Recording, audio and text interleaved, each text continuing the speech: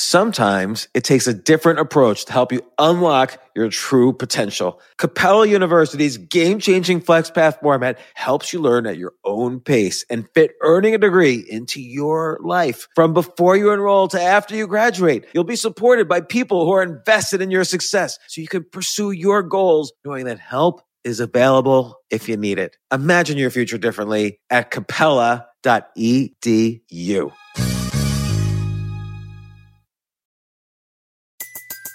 Everybody in your crew identifies as either Big Mac Burger, McNuggets, or McCrispy Sandwich.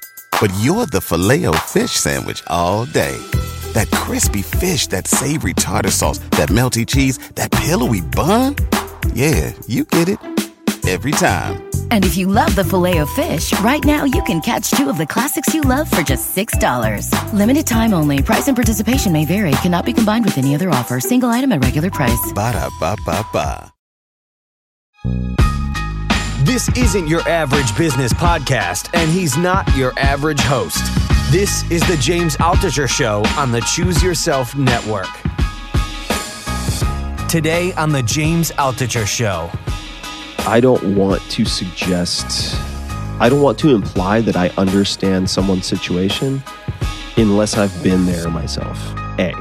B, I don't want to give advice that I haven't implemented myself.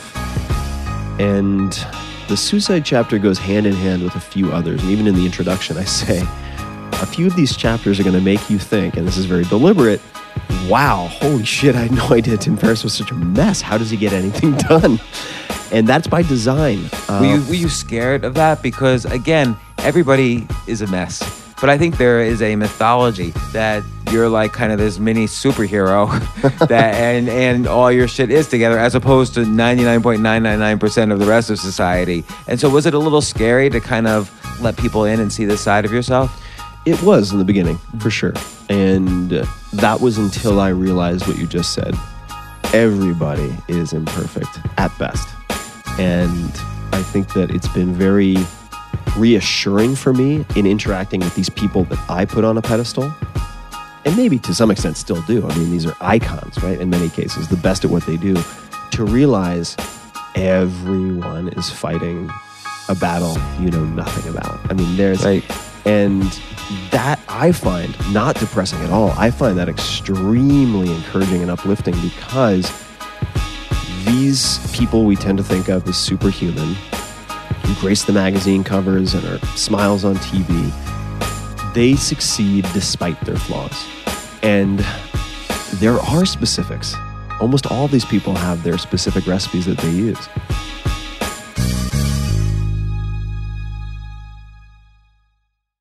Take it away, sir.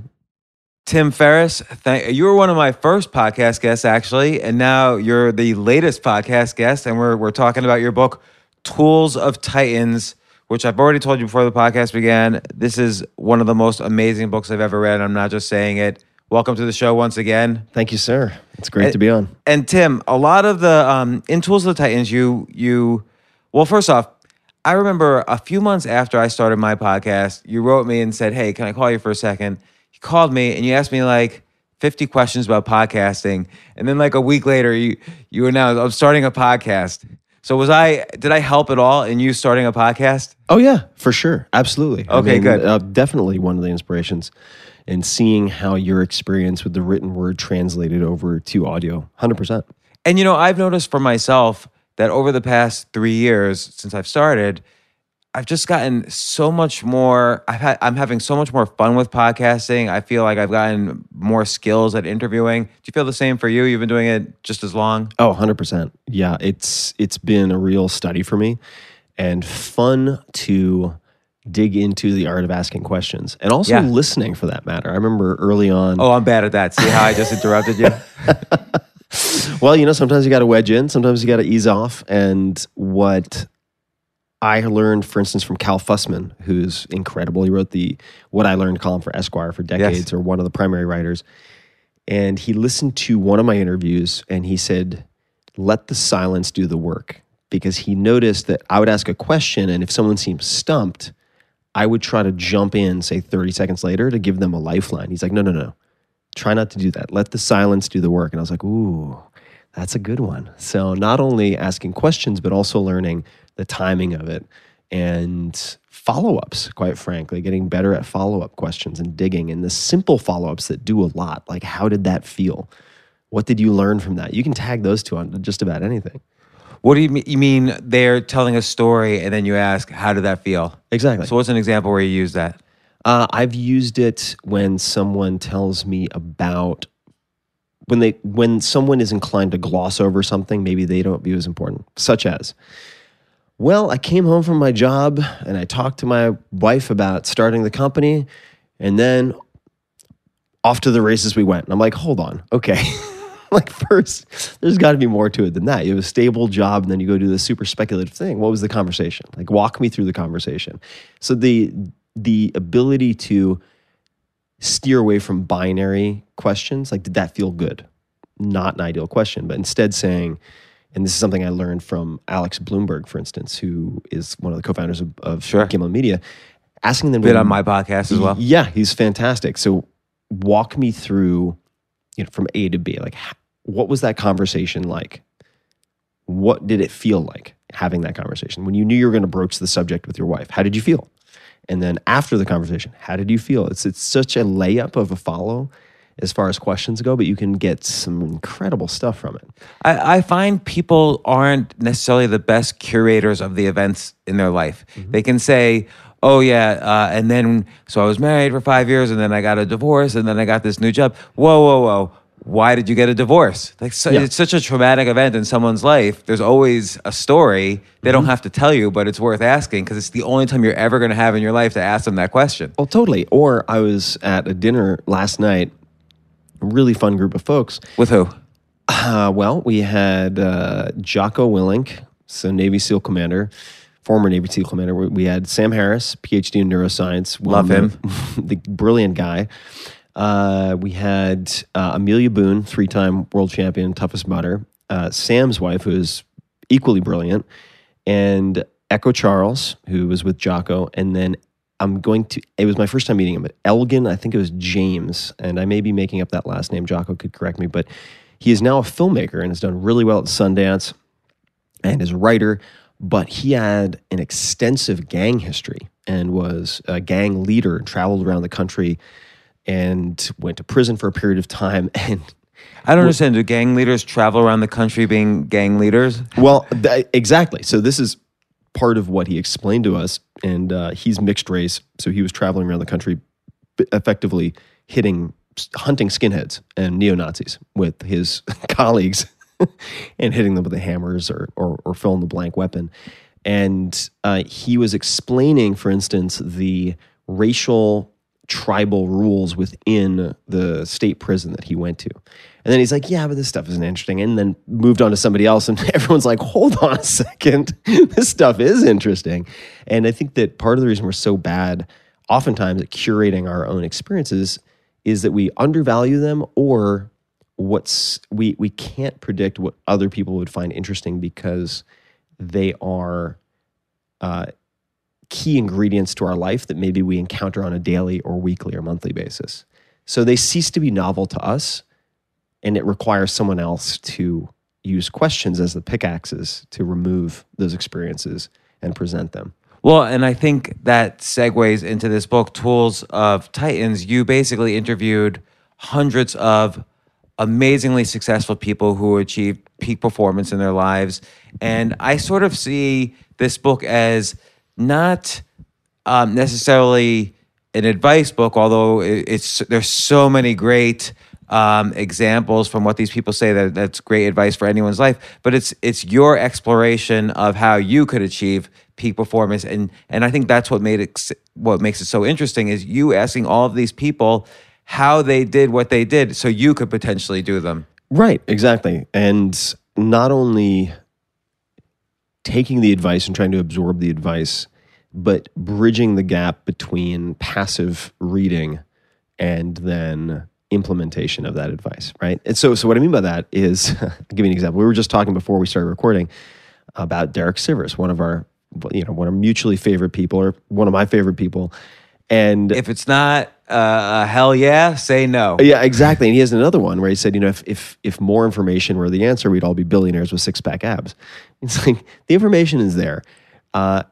It's the question of why we don't execute on what we know we should do, And Sam Harris, who I just mentioned, and I'm paraphrasing here, but he said that on some level, wisdom is the ability to take your own advice. So with the bits and pieces in this book, and it's kind of a choose your own adventure guide to like the habits of peak performers, right? I've applied all of it. So I tested all of it. And the way I feel about it is if I can test it for myself and then perhaps have friends replicate the results, whether it's a device like the Chili Pad, which is kind of an awesome gadget that was recommended by a number of people, or intermittent fasting or some weird chemical cocktail, whatever it might be, if it works for me, at least I know it's been replicated now 2 times by the guest and now by myself. And then if I can test it with a few friends, then it applies to a much larger group and it goes in the book. Well, I think that's an interesting point because I feel like with a lot of personal development books, it's all like this scientific study shows this scientific study shows this, as opposed to I think in a lot of your books, but in particular in this one, it's your experience. Mm-hmm. So your experience did this and you got better this way. Mm-hmm. So it might not apply to everyone, but depending on how general the advice is, it could apply to everyone. Mm-hmm. And I think that's often the best advice when you've actually done it and seen the results, as opposed to 60% experience willpower depletion by 5 p.m. in the afternoon. We don't know what to do with that. Yeah, I agree. And also the way that I think about, say, putting together, this was a very meta book for me because there are a number of writers in the book. So I was implementing their advice as I was writing the book that contained their advice, which was kind of a trip.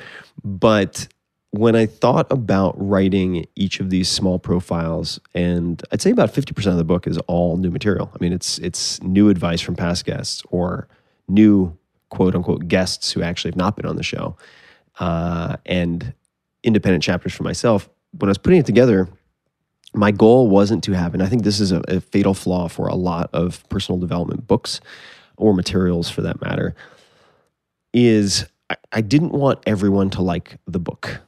And let me explain what I mean by that. I want maybe 10% of the people reading this book to love each chapter.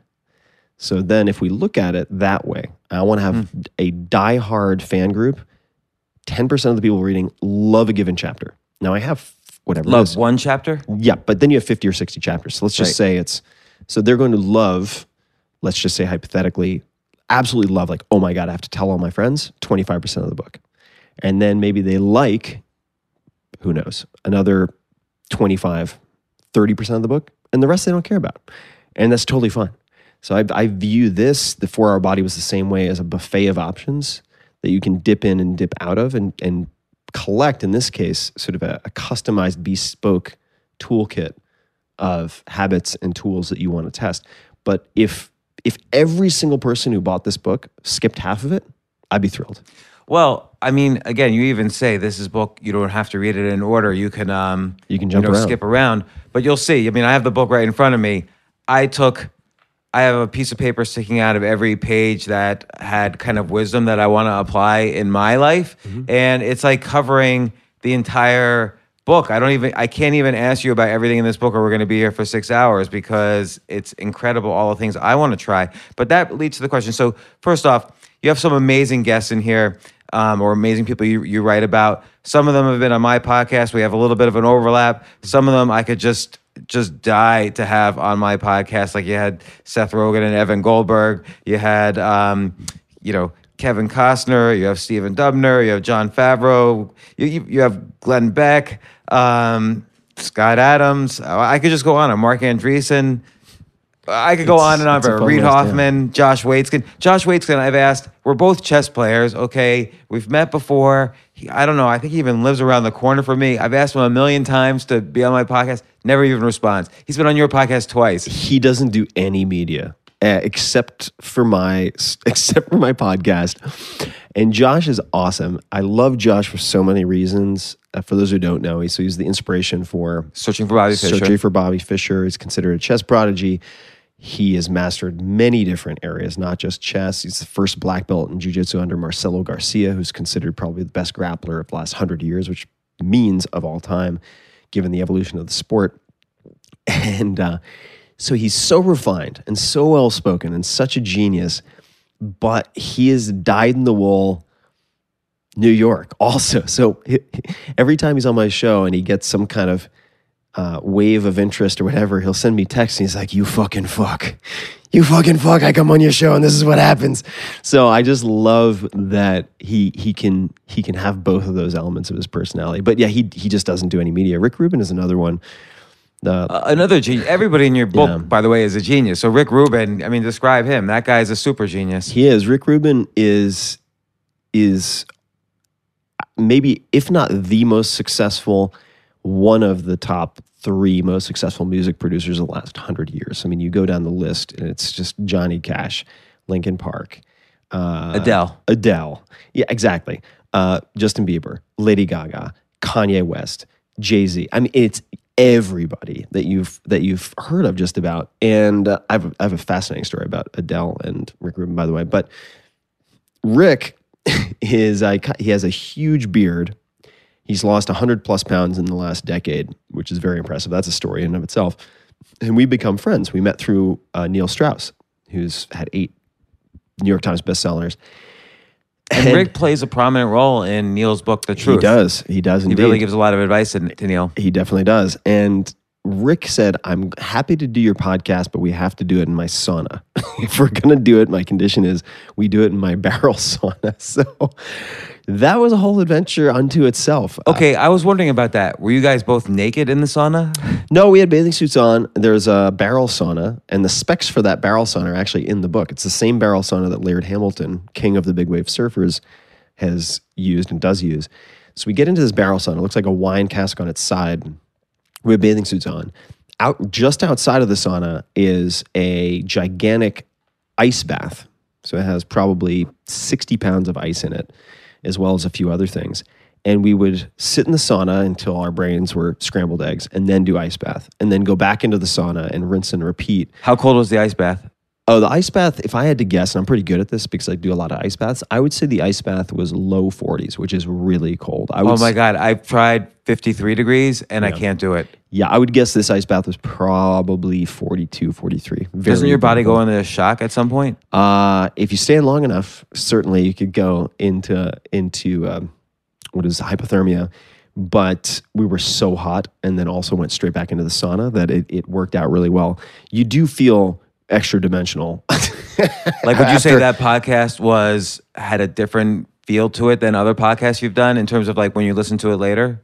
Well, it did when I listened to it later, and it did while I was recording it. And Rick made the point that after 4 or 5 cycles of the heat and the ice bath, the sauna is truth serum. And so he wanted to do it in that environment. And I did so much research on gear. I polled my fans on Twitter and Facebook to try to figure out how I could have my electronics not malfunction. The one thing that I forgot was how hot the mics could stand the heat. I just forgot how hot they would get. So these mics that we're holding right now were like a hot pan on a stove.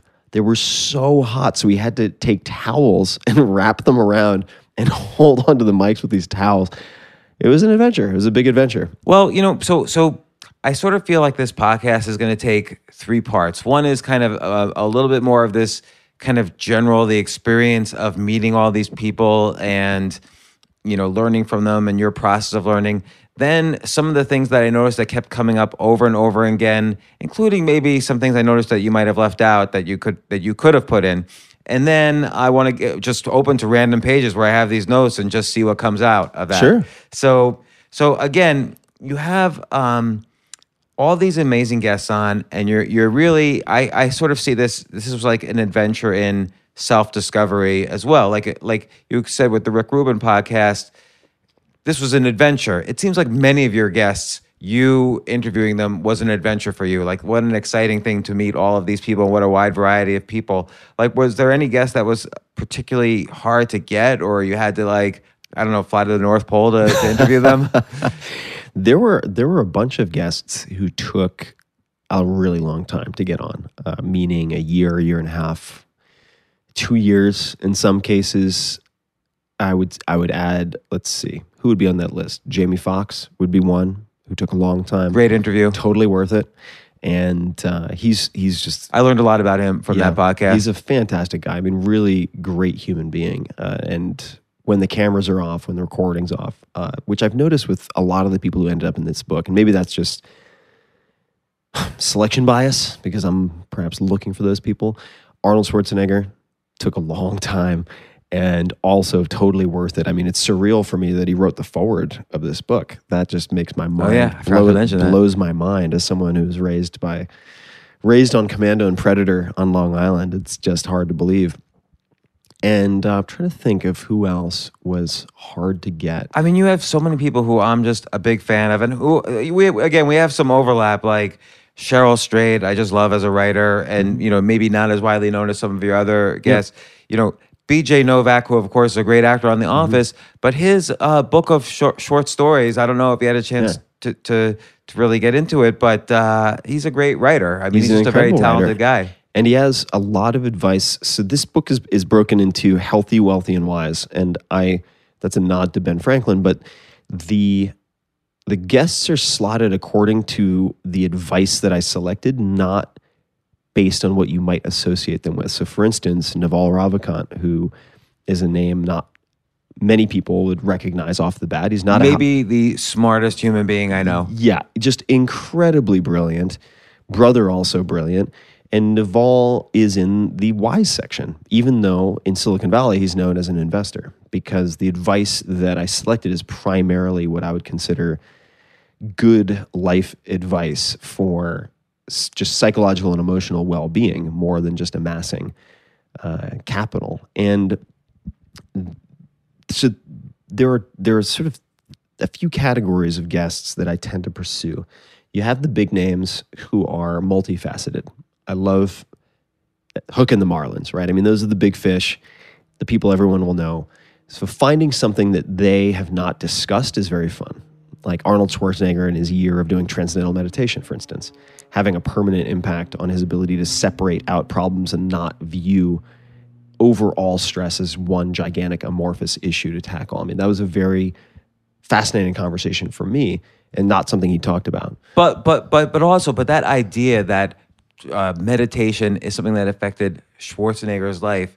This kind of concept of sideways or lateral thinking comes up a lot with these guests. That all the time. That the thing you like. It's one thing if he just talks about the process of making a movie or being governor. That's almost a little boring because he's done that interview a million times. But to see that there's something in here that comes from meditation and that's fueled his life. That's a fascinating story. It is. And then it's something you can immediately practice yourself if you want to. And also the backstory, I think it's one of the unifying characteristics of almost everyone in this book is that they were dismissed or ridiculed or felt handicapped by flaws or weaknesses that later out they were able to turn into strengths. But I would say everybody in the world has flaws and failures. And it's these people grappling with that vulnerability and figuring out how to learn from it and change from it that really define them, as opposed to kind of relegating them to mediocrity. Oh, totally. And I wanted to ask you specifically about that. I feel like in this book, as opposed to other books, and I've seen this evolution in you over the past, let's even call it 3 or 4 years. You've been depressed and you've been stressed and you've been anxious. And in the 4-hour work week, you kind of allude to that, I'm working too many hours, I'm getting stressed about that. But here in this book, you're really kind of grappling with issues of depression and suicide, and you're being really honest. And what kind of led to this evolution, both in your writing and your thinking, to really kind of head on, not only grapple with this vulnerability, but admit it and talk about it? Yeah, that's a great question. So depression is, it's a member of my family in a way. So on I think on at least one, probably both sides of my family, you see extended depression as a characteristic. And how much of that is nature versus nurture is up for debate, but there seems to be a hardwiring component. Regardless, that is part of my life that I have learned to and continue to learn how to navigate. in the past, even in the 4-hour work week, I talked about the hard times, but there were... But the hard times just related to work, basically. Yeah, brain clicking. And self-doubt and other things, but there were certain shadows or certain demons that I fought that I didn't feel would be of service to talk about. And that, in fact, if I let the genie out of the bottle with some of these really scary stories, these extremely dark periods, that I would not only damage myself, but in some fashion cause damage to my family, maybe cause guilt on the part of my mom and dad, etc. So I kept it inside. And as the years went on, I saw friends of mine, in the case of, say, suicide, in some cases very successful, in other cases not, friends of mine take their own lives. I had fans. It's just a matter of numbers, right? If you have millions of fans or blog readers, looking at the national or global averages, I mean, you're going to have suicides. And some of them were very concrete. I mean, these were horrible experiences. And I had, in the case of suicide, there was one particular incident that led me to write about it. And that was, I met a fan at an event. So Jason Calcanis, who does This Week in Startups, Twist, did a live event in San Francisco, and I hung out for a little bit afterwards. People wanted books signed, things like that. And this gent, I'll call him Silas, came up, stood very politely, waited his turn, asked me to sign the book for his younger brother. I said, sure, no problem. What should I write? And he flinched. There was a flutter in the eyes. There was just something off. He didn't respond to it normally. And he didn't have an answer, so I jumped in with sort of a life raft. And I said, hey, man, I can come up with something. You want me to come up with something for him? And he's like, sure, no problem. So I did that. And then I went on and continued talking to other people. And as I was leaving, because I had to pick up, at the time, my girlfriend at the airport, he came up to me at the elevators, just as I was about to get in. I said, okay, cool, walk with me. And he's like, can I talk for a second? Sure, just walk with me. And he explained that his brother at 22 had recently killed himself. And that his brother had listened to me, Joe Rogan, a few other podcasts, and had kept him going for longer than otherwise they would have expected, basically. And he asked me, have you ever thought about talking about depression or suicide? I feel like you have such a microphone, such an audience. Maybe you could save somebody. And I was speechless because, unbeknownst to him, some of my closest friends in high school had killed themselves unexpectedly. I mean, oftentimes it's like the star, the super handsome dude with the rich family, doesn't matter. I mean, people from all walks of life. I had some of my best friends. I mean, on the other side of the tracks, I had a friend die of an overdose. That's a separate story. But then college, same story. Some of my closest friends ended up killing themselves. And in college, you talk about your own wrestling with it. I almost offed myself. You basically said you had made the decision and began the research. Yeah, I was in full-on planning mode. And then just by stroke of luck, I mean, 1 in a million, long story short, I had taken a year away from school and requested a book on suicide from Princeton's library, Firestone. And I'd forgotten that I hadn't updated my address on file to be my off-campus address. So the postcard saying, hey, your book on suicide just arrived. Come for pickup anytime. Went to my parents at my home address on Long Island, and my mom got it. And she called me. And that was the kind of cold water in the face that snapped me out of my delusion, which was, this is about me. Well, and you even, like, in this book, there are a couple of chapters that aren't really about other people, but are much more first person. And you have kind of a guide to not committing suicide. And one of the first things you say is basically the ramifications on the people who love you, and you have to take that into account. Yeah, if you were to magnify your pain by 10x and inflict it upon the people you care about most, that's suicide in a nutshell. And there's much more to it, of course. But that, I think, is the chapter on suicide, I think, is the most important thing I've ever written. And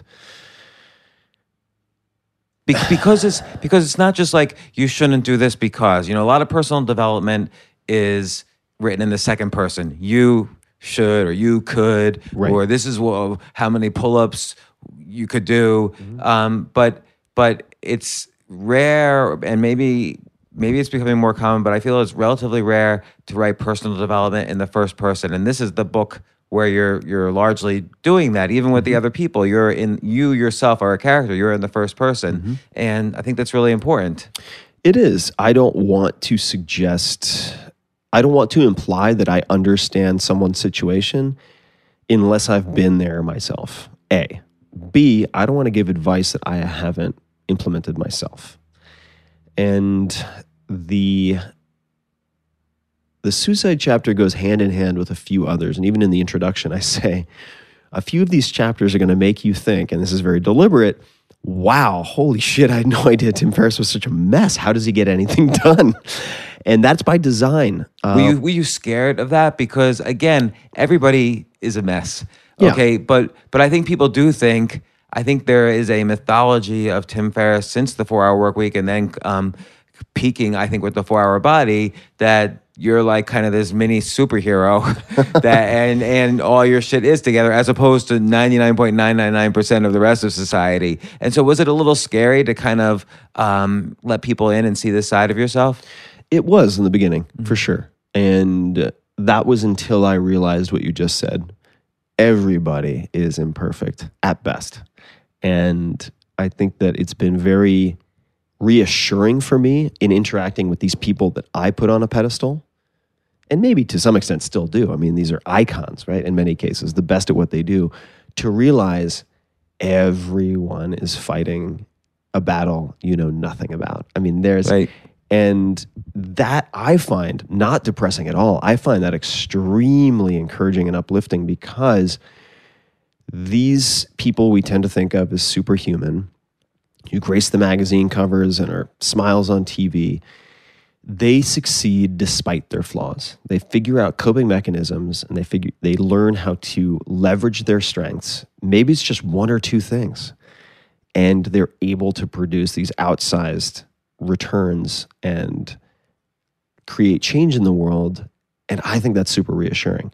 So when you ask someone very directly, and I like to ask this a lot, well, what are some of your darkest periods? And then how did you find your way out of that? What were the factors that led to you recovering from that? What do you do now to fend that off? What do you do now if you start to go into a funk? And there are specifics.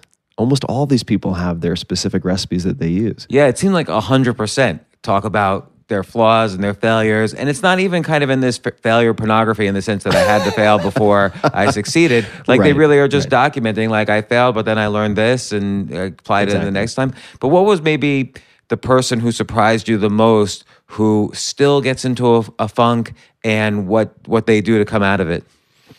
Let me think about that. The first one that comes to mind is Rainn Wilson, actor. So from The Office, just for people who don't know. Correct. And what Dwight. And what he said, there were many components to this. The first was learning that being himself was less work. And it sounds so self-evident, but in entertainment, it's not obvious, because in this town, and we're sitting in LA right now, the vast majority of people who are trying to audition for roles or find their place in the world of entertainment are looking for what's hot and what other people want.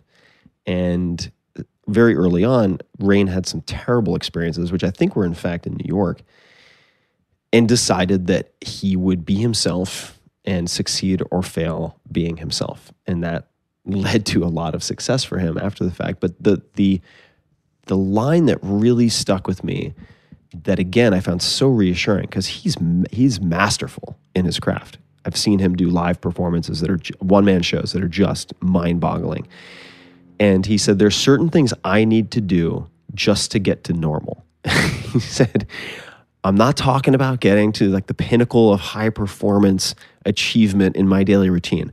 Just for me to get to normal, I need to do certain things like exercise or meditation or say some form of tennis or acting to get out of his own head. And that is an ongoing maintenance project. So it's interesting. There's almost a contradiction because there's being yourself, but there's getting out of your head, coming from the same person. Yeah. So it's almost like people don't realize a technique for authenticity doesn't necessarily mean identifying with this constant stream of thoughts running through our head, but kind of stepping away from that and seeing what's left. Not trying to define it, but just seeing what's left. Definitely. And I think by being himself, what he meant was embracing his eccentricities and his weirdness and using that as an asset, as opposed to trying to bury those or cover them up to try to be a character actor for something that he is not. And then there's just the day-to-day. How do I maximize my emotional well-being, or at least ensure that I'm not in a downward spiral? And he has his coping mechanisms for that. One thing, I'll give you another one that really surprised me, and this popped up more than once, and I think it's worth noting that I didn't plan on making this into a book. This was me setting aside a month where I took my parents. My mom had never been to Paris. My dad hadn't been in since the 60s to Paris, for me to sit down and digest all of the lessons from podcast guests into my own notebook, just for my use. Just for your use. Just for me. And and then I was like, okay, I can't keep this to myself. So it turned into what's sitting in front of us. But one of the habits that I noticed in interviews that were maybe a year and a half apart were from Ed Cook, who's an incredible memory athlete and coach. Wait, was Josh Forrest coach in Moonlighting with Einstein? Yeah, Moonwalking with Einstein. So he took a journalist from zero to national memory champion in a year. Just an incredible mental athlete and performer. Now has a startup called Memrise. So in his episode, and then also in BJ Miller's episode, which is one of my favorites, BJ Miller is a palliative care physician. He works in hospice care. He's helped more than 1,000 people die. And young guy, he was electrocuted in an accident in college and lost 3 limbs, burned off. And they both do the same thing. And here's what it is. I started calling it, just for myself, because I was recommending it to some of my friends who are prone to depression or anxiety, was star therapy. So what the hell is star therapy? Well, what BJ will do is he'll look into the sky at night and look at the stars to put his own issues in perspective. And he'll observe that the light that's hitting his eye from a given star might be thousands of years old. The star might not even exist anymore. And he runs himself through a set of observations about the cosmos and the enormity of not only sort of spatially, but temporally, what we are. And that is, as Naval would say, just the single blink of a firefly in the grand timeline. And it is incredibly calming. It's incredibly calming, and it puts all of your trivial nonsense that you're getting wound up about in perspective. Do you think... And Ed does the same thing. He does exactly the same thing, but he thinks about it. He just imagines zooming in from outer space towards the globe, or towards Earth, then the country where he happens to sit, then down to this pitiful little creature thinking he's a loser because he lost a debate competition or something. So it's a practice, though. You have to always, like when you're down and things seem really against you, it's a practice to remember, okay, I need to now do this exercise. Well, I think that you can use it prophylactically. I think you can use it as like a depression condom, in the sense that... I've never heard those 2 words put together, but depression and condom. Well, I'd never heard failure pornography, which I like quite a lot. So in the sense that you dig your wells before you're dry. So don't wait to be depressed and then try to dig your way out of it. And this is something I picked up from a lot of people, which is have a daily practice that helps to keep that darkness at bay, or at least under control. So for me, while I was writing this book, I was out on Long Island, and I did this every single night. I would lay on my back and look up at the stars and do this. And I found it incredibly therapeutic. And what's side note about the writing of this book, this is, and I mentioned this before, but this is the first book that I enjoyed writing. Writing I find torturous. I find it incredibly difficult. And while I was writing this book, and there are a few things I've learned in the process of doing multiple books now. One is it's good for me to be around people. If I'm by myself, the likelihood of going red rum, kind of Looney Tunes is high, and that's not good for anybody. So in the case of Tools of Titans, I flew a researcher out from where he was, Montreal, to New York to be with me 24/7. He had a guest room and to work alongside me. Even though we could have done it remotely, I had him there for psychological well-being. And we met at some point. We had a great routine. We had a number of routines, almost all of which came from the book. And we bumped into each other at the refrigerator one morning. And he said to me, "How are you so calm?" And I asked him what he meant because it was out of left field. He goes, "Well, you got a million things flying around. This book's going bonkers. I mean, it's a huge project.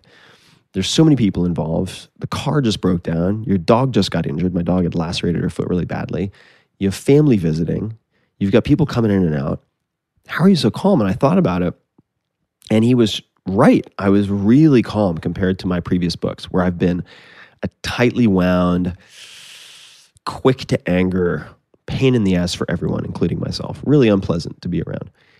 And I thought about it, and it was because in the process of reviewing all of these chapters and profiles dozens of times, I had started to adopt a lot of the behaviors and the routines, like the star therapy, which I would do after a sauna, which I would do exactly as Rick Rubin did.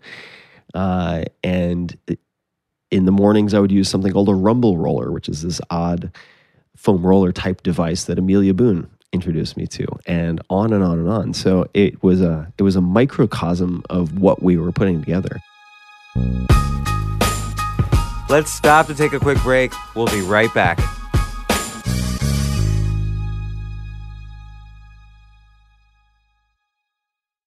Yes, it's totally true. Airbnb has changed my life. If anything, they have made my life so much better. Like, I used to live in Airbnbs. I lived in over 100 or 200 different Airbnbs over a 3-year period, and I loved it. I became a really good guest of Airbnbs, and I got to know lots of hosts. So when I initially owned a house, of course, the first thing I thought was, I'm going to turn my house into an Airbnb because I travel a lot. So why leave my house unused when I can make a side income by letting others Airbnb my house or come to stay in my house as guests? And having my own Airbnb or being a host for Airbnb has allowed me to do just that. And I've met other hosts. I've actually spoken at Airbnb's host conference. I think it was in 2017. I met so many just nice hosts. It's a great community. And I love, turning my own home into an Airbnb. Like, I'm traveling to Austin next month. My home's going to be an Airbnb while I'm away, and I'll stay in an Airbnb. I'd rather stay in like a 3-story house Airbnb than in one tiny hotel room in the middle of Austin during South by Southwest. So listen, while you're away, your home could be an Airbnb. Many people host on Airbnb, but there are people who are just letting their house sit empty, who've never thought about it or didn't realize their space could be an Airbnb. Hosting can easily fit into your lifestyle and is a great way to earn some extra money. So if you have a home, but you're not always at home, then you have an Airbnb. Your home might be worth more than you think. Find out how much at airbnb.com/host.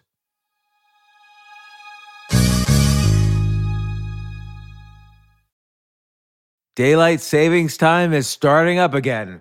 Okay, podcast is over. That's all you needed to know. But why do we have daylight savings time? Answer: to give us more daylight from March through November. By setting your clocks forward, it may feel like there are more hours in the day when we initially start daylight savings. But if you're hiring, it doesn't necessarily help you find qualified candidates for your roles any sooner. There's only one way to do that: ZipRecruiter. And right now you can try it for free at ZipRecruiter.com/James. ZipRecruiter works around the clock to find qualified candidates for you. Once you post your job on ZipRecruiter, they send it to 100+ job sites so you reach more of the right people. This is such a brilliant idea for a business, and ZipRecruiter did it. So ZipRecruiter's smart technology also quickly scans thousands of resumes to identify people whose skills and experience match your job. I've used ZipRecruiter, particularly as a potential employee, and I still to this day get messages every day. James Altucher, would you like to apply to be VP of Entertainment at NBC or whatever? So there's just nonstop emails. Like I got 5 or 6 emails today because a year ago I signed up for ZipRecruiter. So spring forward with a new hiring partner, ZipRecruiter, and find top talent sooner. See why 4 out of 5 employers who post on ZipRecruiter get a quality candidate within the first day. Just go to this exclusive web address to try ZipRecruiter for free. ZipRecruiter.com/James. Once again, that's ZipRecruiter.com/James. ZipRecruiter, the smartest way to hire.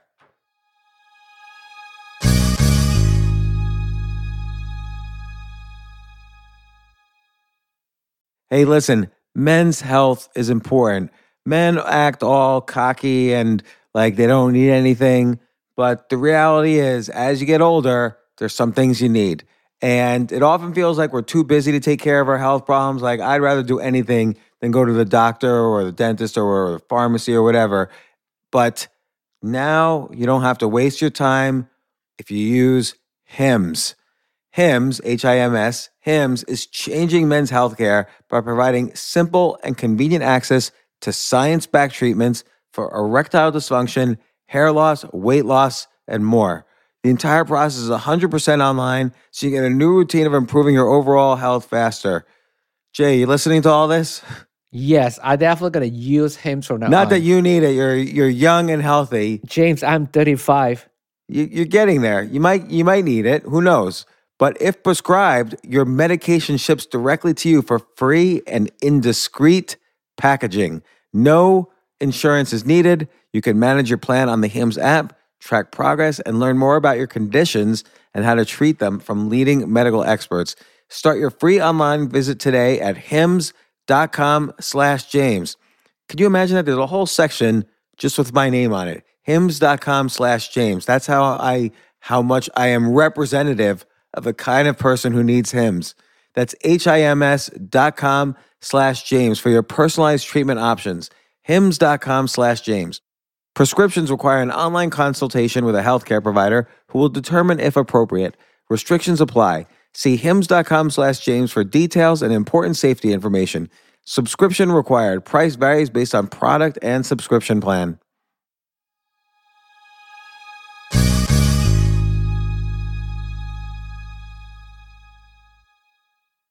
I wrote down a list of like maybe 20 things that are mentioned over and over again by the different guests in the book. And one of them, let me see if I could just find it on, we are small in the universe. It's basically that star, because many of your guests mention that exact same thing as a technique they use. And I kind of wanted to ask you about some of these other ones as well. But one thing you didn't mention, which I can easily see in the book, there's that saying, it's almost a cliche now, you're the average of the 5 people around you. Clearly, you put a lot of successful people around you, and the podcast is almost an excuse to get them around you. Like, like you even mentioned, you have a chapter on podcasting and why people should do it. But one of the reasons to do it is you get to talk to all these interesting people who fascinate you. Why do you think, I don't really see a lot of them talking about how part of their success was being, the average of the 5 people around them? It's not something that's come up explicitly in. It's not something that's come up explicitly in that many interviews. I think if you were to ask them point blank, that at least those in the group who are self-aware, which I think is most, quite frankly, because I've selected them to be on the show and done my homework, would agree with that. The forward by Schwarzenegger, I think, will be very surprising for people because I am not a self-made man. It's entirely about how, although people view him as self-made, he always dodges that and refutes it because of how he stood on the shoulder of giants and had people help him along the way. So I think it is a common thread. It's just not one that's covered explicitly. The way I think that's my fault also because I just assume it to be the case. But you cover it implicitly by, so many of these guests know each other. Yeah, for and sure. so even though you don't explicitly say, okay, this person's successful because he hung out with this person, you have everybody saying, when I was talking to XYZ, and XYZ happens to be another guest on your show, so you're able to kind of weave it all in. And it's interesting because, again, I've seen the same thing. Many of your guests are my guests, and it feels like, or have been my guests, and it feels like it's one big scene that's trying to figure out all these fields of like art, creativity, writing, physical health, entrepreneurship, and so on. And I can see also in the book, you focus obviously more on your interest is a lot more on health and physical, physical peak performance. And so what were the main things do you think you learned? I mean, this is, like you said, it's healthy, wealthy, and wise. Health was the first chapter, and you focused so much on it with the 4-Hour Body, 4-Hour Chef. What would you say were things that were astonishingly new to you in this process that you actually do now to increase your health? There are quite a few. I would say the first is a focus on mobility and ensuring that I have proper range of motion in certain movements that I didn't know were as important as they are. So I'll give you an example. You're anticipating all my interruptions before I do them. Very good. So Christopher Sommer is an incredible trainer, incredible guy also, former national team men's gymnastics coach. And he has, for the last number of years, he kept all of his notes on what worked, what didn't with his elite athletes, and has developed curricula for normals, right? Like muggles, non-gymnasts, competing gymnasts. And there are a few things that have had a huge impact on me. So one would be, if you can imagine sitting on the floor with your legs out in front of you and your arms straight behind your back, kind of leaning back on your palms. And then you walk your fingers a little further back. So you're stretching your shoulders and your biceps. That's shoulder extension. So improving my shoulder extension is one thing that's had a huge impact on my general well-being and back health. Well, it's something that it's compensating for a lot of bad behavior and chronic postural issues, like sitting at a computer, that most people are susceptible to. Now you're making me feel like I gotta do it. Sit up straight, Downton Abbey. And another would be thoracic spine mobility. So upper spine mobility as opposed to lower back. So many people, they sit down a lot, they get tight iliopsoas, so tight hip flexors, which connect to the lower back. They get lower back pain and they start to walk or stand in a very sway back position, which I have avoided largely, but my upper spine, I realized by doing a particular type of bridging that has diagrams in the first section, and Coach Sommer comes up very early. My upper spine was frozen. I mean, it was literally like a rod of steel. It had no articulation. And by doing a few things, using the rumble roller, for instance, and doing a number of things very simply for a few minutes in the morning. I'm not talking about an extra half hour. We're talking about 2 to 4 minutes maybe of very, very basic stretches for thoracic spine, like I mentioned, and then the shoulder extension. Those are 2 examples. A host of issues, probably, I don't know, let's just call it 6 to 12 different issues I'd had for more than a decade. What's an example vanished. issue? I constantly fidget and I'll move my shoulders to the sides like this to crack my middle back. And that completely alleviated itself. Sleep issues, where I would wake up with an extremely stiff neck, disappeared. And this is after 2 weeks or so of doing just a few minutes in the morning. So the return on investment there was huge. And then we could go to diet, certainly, but fasting and ketogenesis, or the ketogenic diet, have been 2 other force multipliers that have affected many different areas of my life. It's interesting because you start to allude to that, of course, in the 4-Hour Body with the slow carb diet, which is kind of bridging on that. Exactly. But I've heard you talk offline and also in your podcast how important. So a ketogenic diet, just to summarize, is like essentially 0 to no carbs, very little carbs. That's right. Your body adapts to using fat as fuel. And doesn't the brain need some carbs to work? Like what's the negative effect of being in a completely ketogenic diet? Brain doesn't need it. So there's no such thing as an essential carbohydrate. The brain functions extremely well on ketones, as does the heart, among others. So by a ketone, you mean essentially when you starve the body of all carbs, it develops ketones that start fueling things. You start to break down body fat, and it's converted into what are called ketone bodies. And your body, your brain, for instance, can utilize that instead of ATP, instead of glucose. That's a better way to put it. And you even make the statement in the book, or one of your guests makes the statement, if they came down with a cancer, other than the ones that he lists them, the ones that are easily treated by basic chemotherapy, if you come down with other cancers, essentially the first thing this guy would do would go into would fast and then go into a ketogenic diet completely. Right, and it's not a standalone piece, right? And this is where people get themselves into trouble. It's not intended to replace other cancer therapies, but it is a foundation upon which you can make those therapies more effective. And I'll give you a concrete example of this. A friend of mine, I'm not going to name, but he was diagnosed with significantly advanced cancer, and he started to go into chemotherapy and radiation treatment and so on. And he would fast for 3 days before his treatments, because there are data to suggest that this sensitizes cancer cells to the treatments while increasing the resilience of normal cells.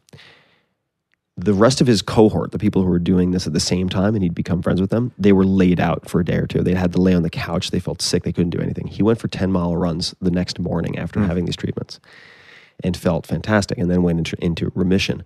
So the ketogenic diet, I mean, many of the diseases that we have are in part, at least, cardiovascular disease, diabetes, et cetera, even neurodegenerative disease, Alzheimer's and so on, are in part diseases of affluence, right? Just like gout was a disease of affluence because of increased, well, depends on who you ask, but some people think it's increased carbohydrate and fructose intake, not necessarily purines. Well, on that point of being a disease of affluence, it was great how you pointed out, if you hit the age of 40, just from statistics, okay, chances are you're going to die of one of four things, essentially either a heart attack, a stroke, cancer, or like Alzheimer's or some neurodegenerative disease. Right. So, and this was, it was in the same chapter with the diet that basically this avoids a lot of those issues. It helps to, at least there's some literature to suggest that it should. And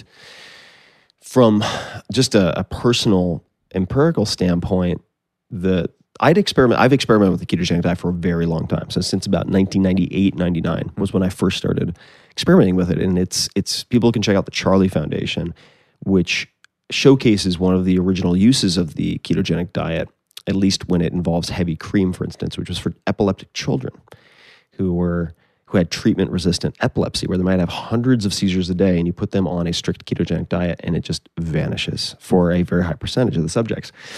Now, I was using it for athletic purposes back in the day, and I was doing something called the cyclical ketogenic diet, which is a very big pain in the ass to do properly.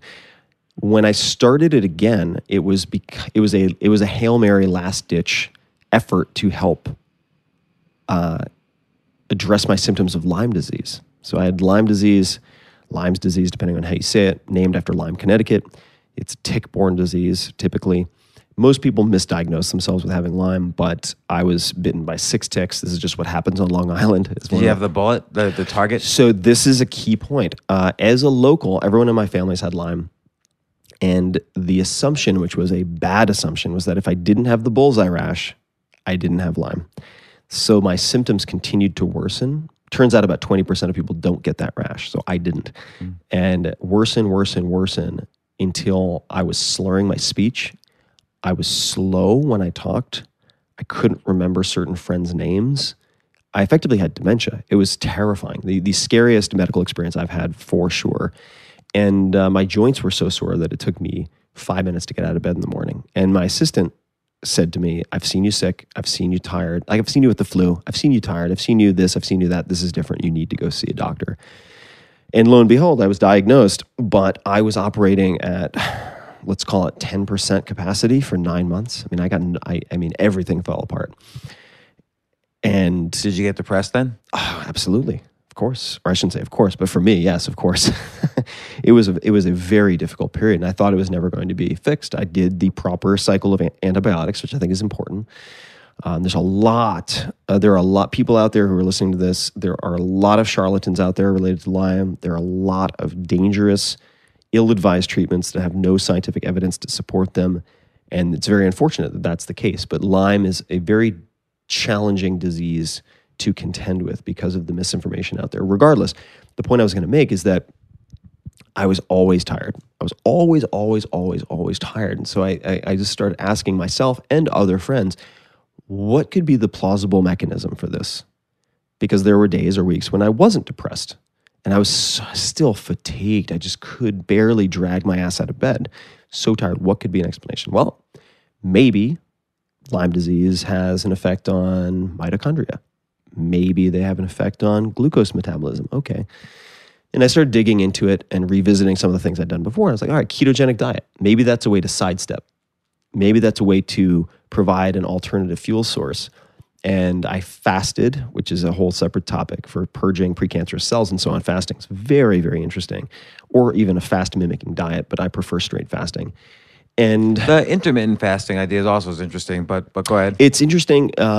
It's very interesting. It's More as a lifestyle thing than as a cure. exactly. We can talk about, I have a very particular schedule for fasting that I use now for a bunch of reasons. But I fasted, I got into ketosis with the help of some of the doctors who are in this book. They were giving me guidelines for doing this properly. I got into ketosis and I was able to measure that using a device called the Precision Extra device, XTRA. It's made by Abbott Labs. And you use a drop of blood, take a finger prick, and you look at your millimolar concentration of ketones. And once I got to 1.5 millimolars, which isn't deep ketosis, but let's say 3 days into it, definitely feeling ketones, I was a different person. Black and white, I was my old self. It was crazy. I literally one day wake up, I'm my old self. Symptoms gone. And ketones also have a profound anti-inflammatory effect. So my joint pain started to drop dramatically. And I still to this day don't have a perfectly defensible explanation for why that's the case. But I can tell you, and yes, I know that the plural of anecdote isn't data, as a lot of scientists would say, but nonetheless, that can inform the formation of hypotheses that should be tested. So I have recommended the ketogenic diet to a number of close friends who have come to me for advice, who are genuinely diagnosed with Lyme disease. It's not just someone who's bored and depressed and has chronic fatigue and blames it on Lyme disease, or goes shopping for a prognosis, dangerous habit among consumers. They want to get something, so they keep shopping until someone's like, yeah, you have Lyme disease. That's a bad habit. But the point being, so far, 100% have had a positive response to ketosis. So why doesn't everyone just go on this diet? Like when you go in the grocery store, there's the saying, just shop on the edges because everything else is bread in the middle. Mm-hmm. Like, is it the grocery store's fault? Is it the kind of bread industry's fault? No, I think that people are, to be quite honest, misinformed and generally lazy. To follow the hard diet to follow. To follow the ketogenic diet requires a level of discipline that is not required for, say, the slow carb diet. So if you're trying to lose weight, I would not recommend the ketogenic diet. I think it's too binary. If you get the slow carb diet 70% right, and you're coming from a relatively standard American diet, you will just do fine. Your blood markers will improve. I'm not a doctor. Don't play one on the internet, folks. But generally, I do play one.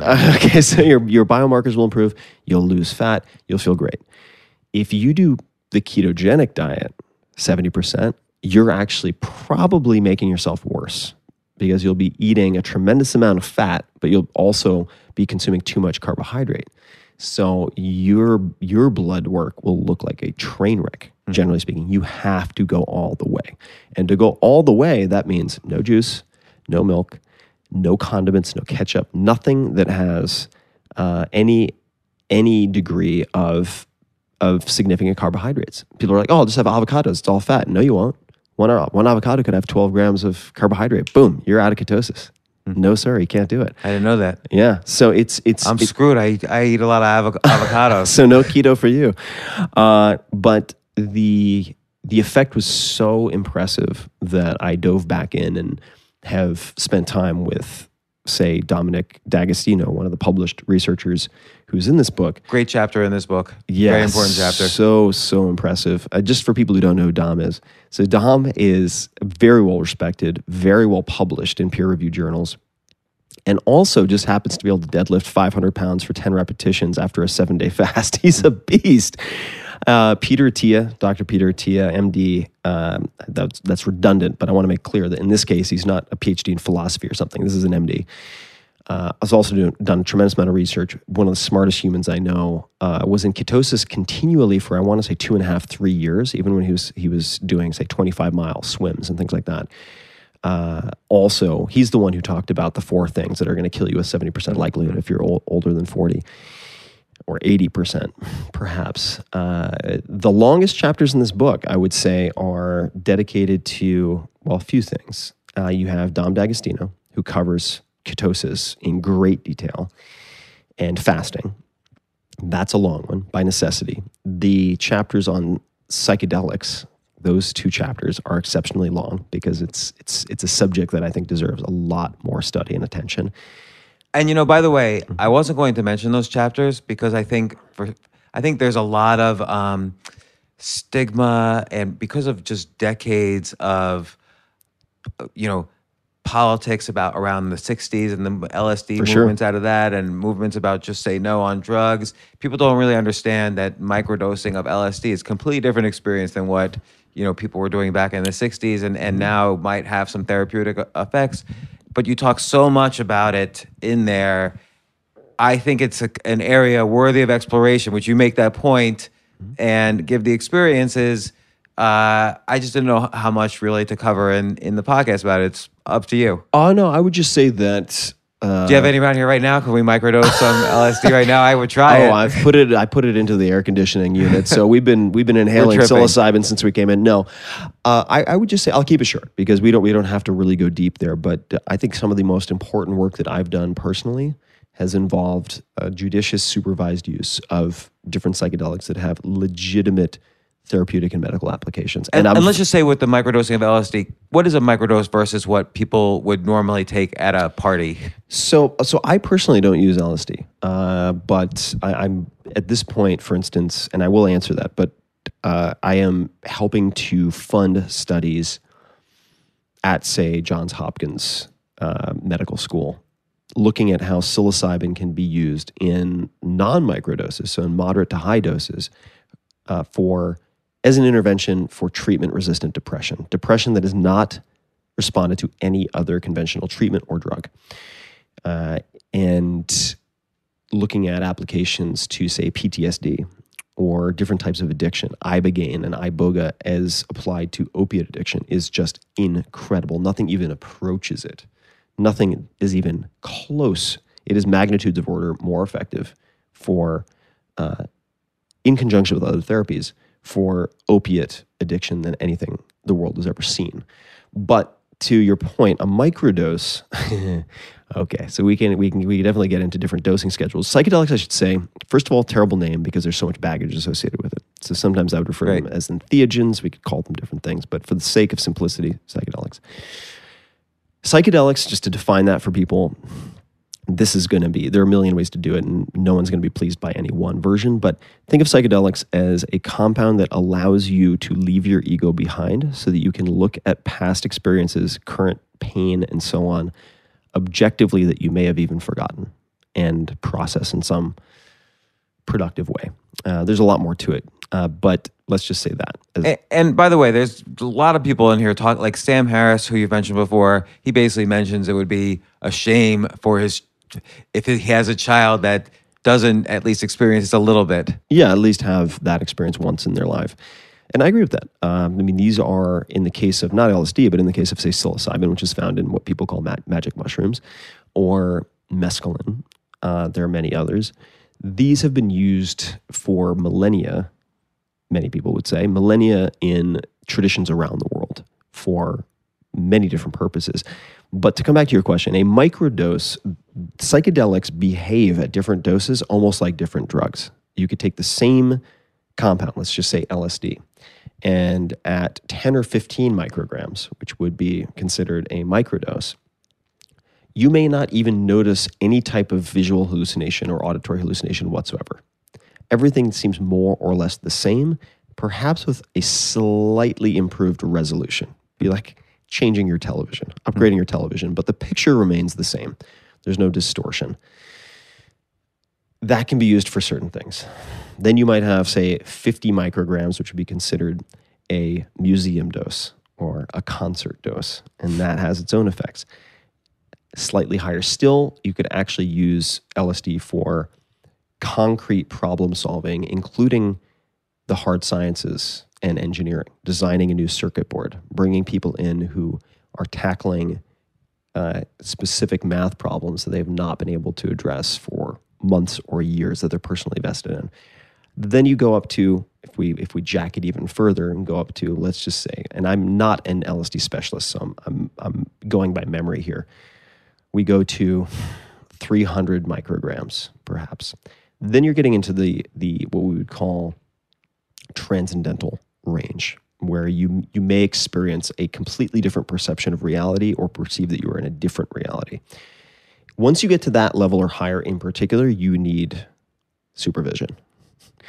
And you can go through some extremely difficult and painful, but at the end of the day, I believe, productive and useful experiences as long as you're in a safe environment with supervision. And I should point out, just to maybe state the obvious, that I think the physical risks of many of these compounds are politically exaggerated. If you look at it scientifically, it's very hard. Like the LD50, meaning the dose that will kill 50% of the population for LSD, is virtually unknown. I mean, it's limitless. It's very, as opposed to alcohol or nicotine or as anything. opposed to alcohol, nicotine, or cocaine, for instance. However, the legal risks and side effects of owning, using, and certainly distributing, if you're stupid enough to do that, do not do that.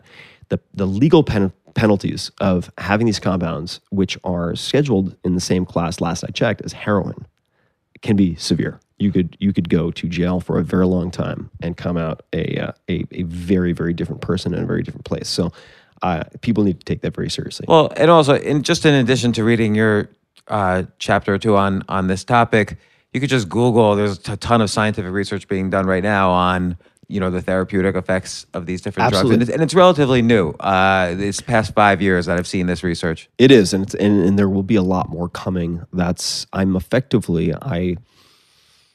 call it retired from early stage tech investing 2 years ago, and I've been redirecting a lot of my energy and finances to this area of research, specifically looking at very highly esteemed, respectable institutions like Johns Hopkins, NYU, UCSF, top researchers.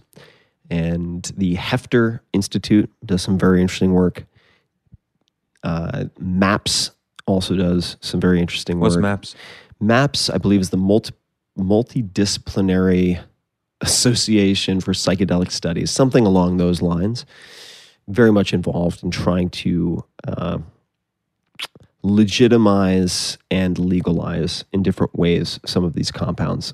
I've done personally more work with, or had more involvement with, the Hefter Institute, which is run primarily by MDs and PhDs.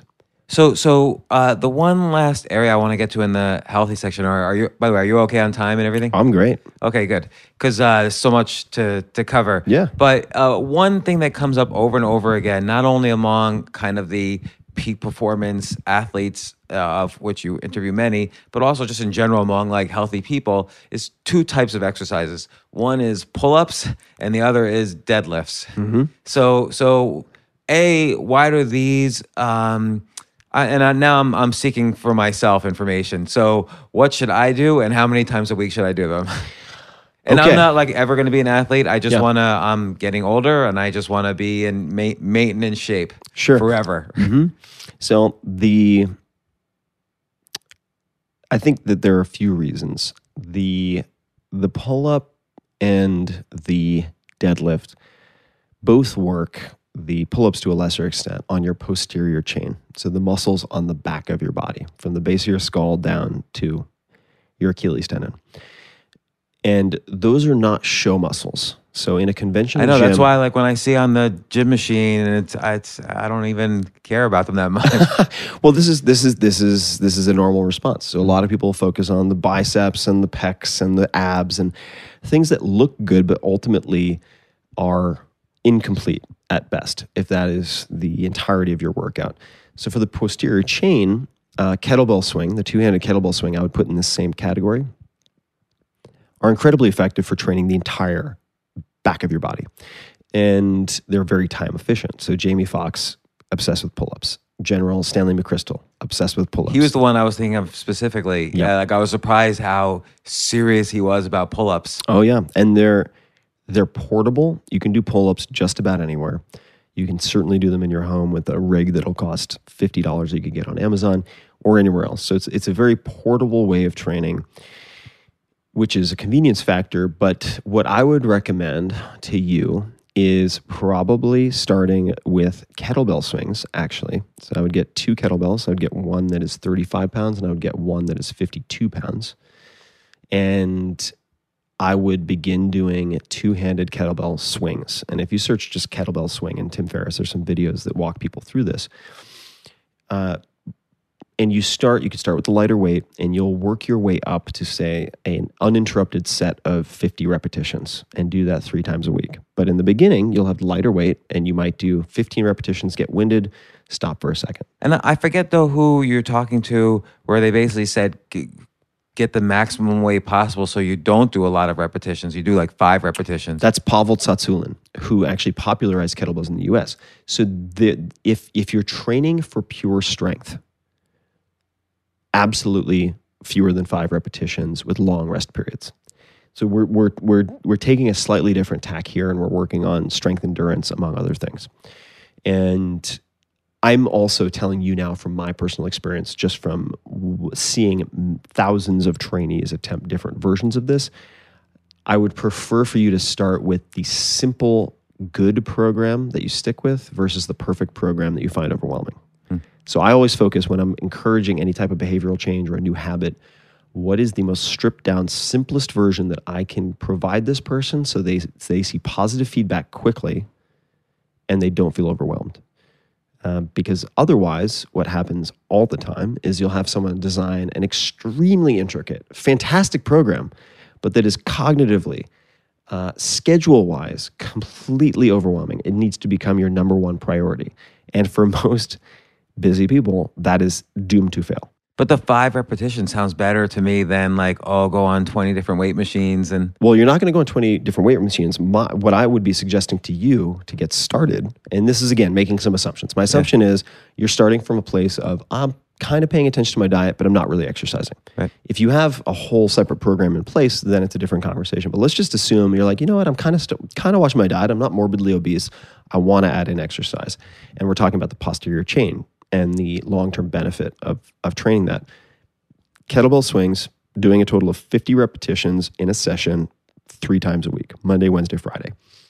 And then we would add weight to that. And part of the reason that I recommend that first is you're developing a foundation of basic strength and awareness of the mechanics of proper hinging at the hip, as opposed to squatting. So you're kind of sitting back as opposed to squatting down and having your knees travel over your toes. This is important because when you then go to the much heavier weights for 5 repetitions or less,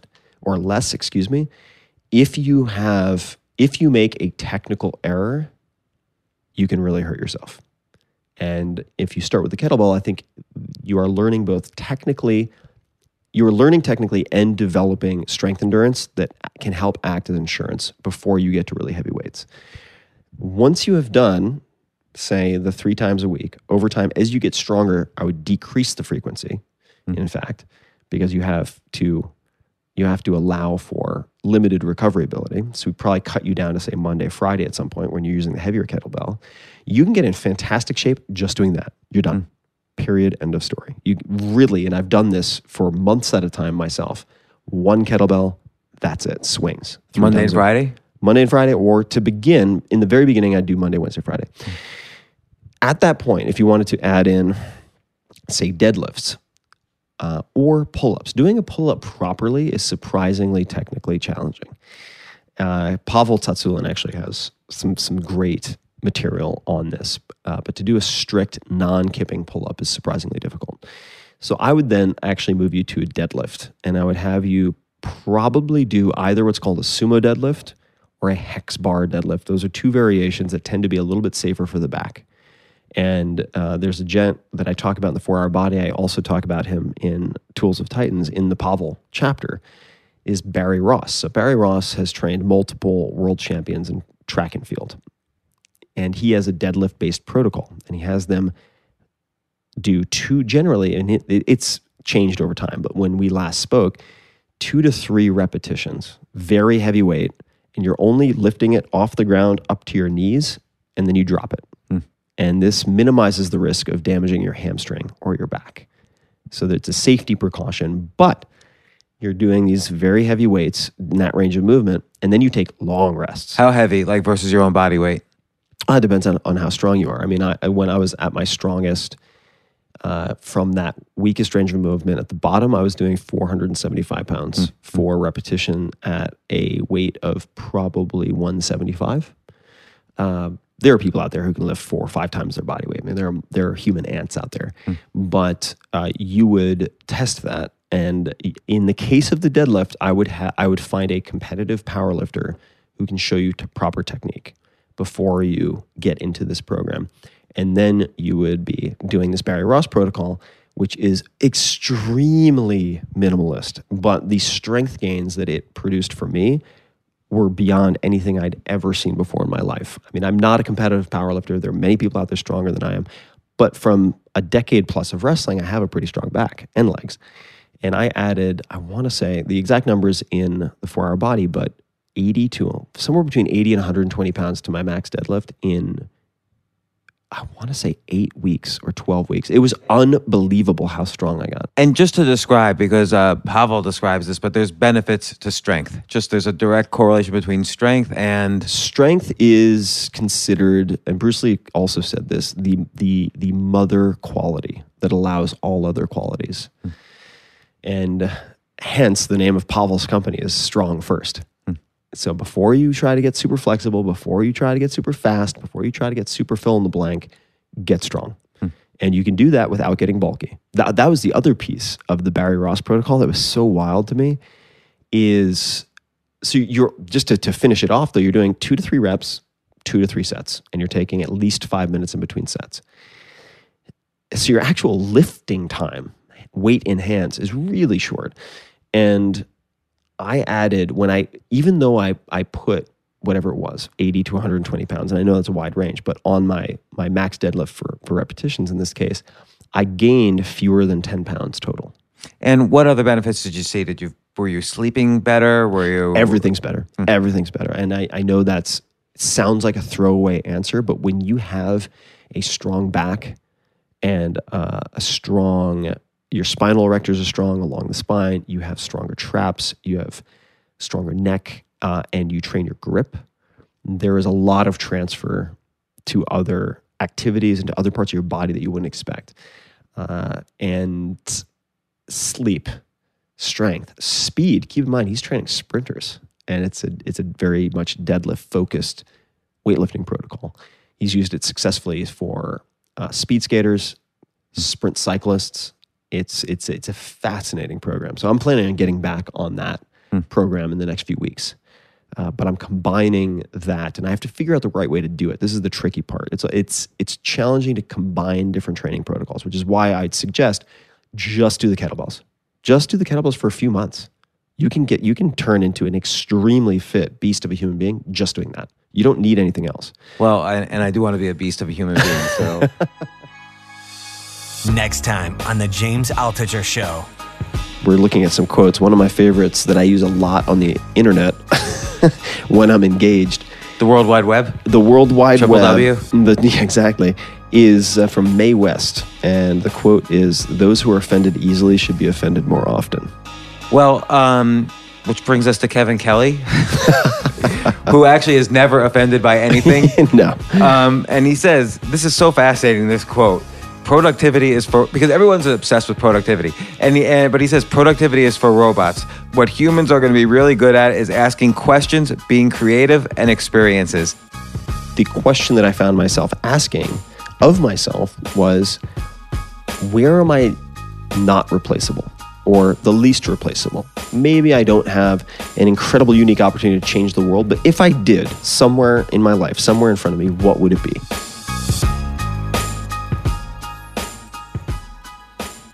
Hey, thanks for listening. Listen, I have a big favor to ask you, and it'll only take 30 seconds or less, and it would mean a huge amount to me. If you like this podcast, please let me know. Please let the team I work with know. Please let my guests know. And you can do this easily by subscribing to the podcast. It's probably the biggest favor you could do for me right now, and it's really simple. Just go to iTunes, search for The James Altucher Show, and click subscribe. Again, it will only take you 30 seconds or less, and if you subscribe now, it will really help me out a lot. Thanks again. Everybody in your crew identifies as either Big Mac Burger, McNuggets, or McCrispy Sandwich. But you're the Filet-O-Fish Sandwich all day. That crispy fish, that savory tartar sauce, that melty cheese, that pillowy bun. Yeah, you get it. Every time. And if you love the Filet-O-Fish, right now you can catch two of the classics you love for just $6. Limited time only. Price and participation may vary. Cannot be combined with any other offer. Single item at regular price. Ba-da-ba-ba-ba.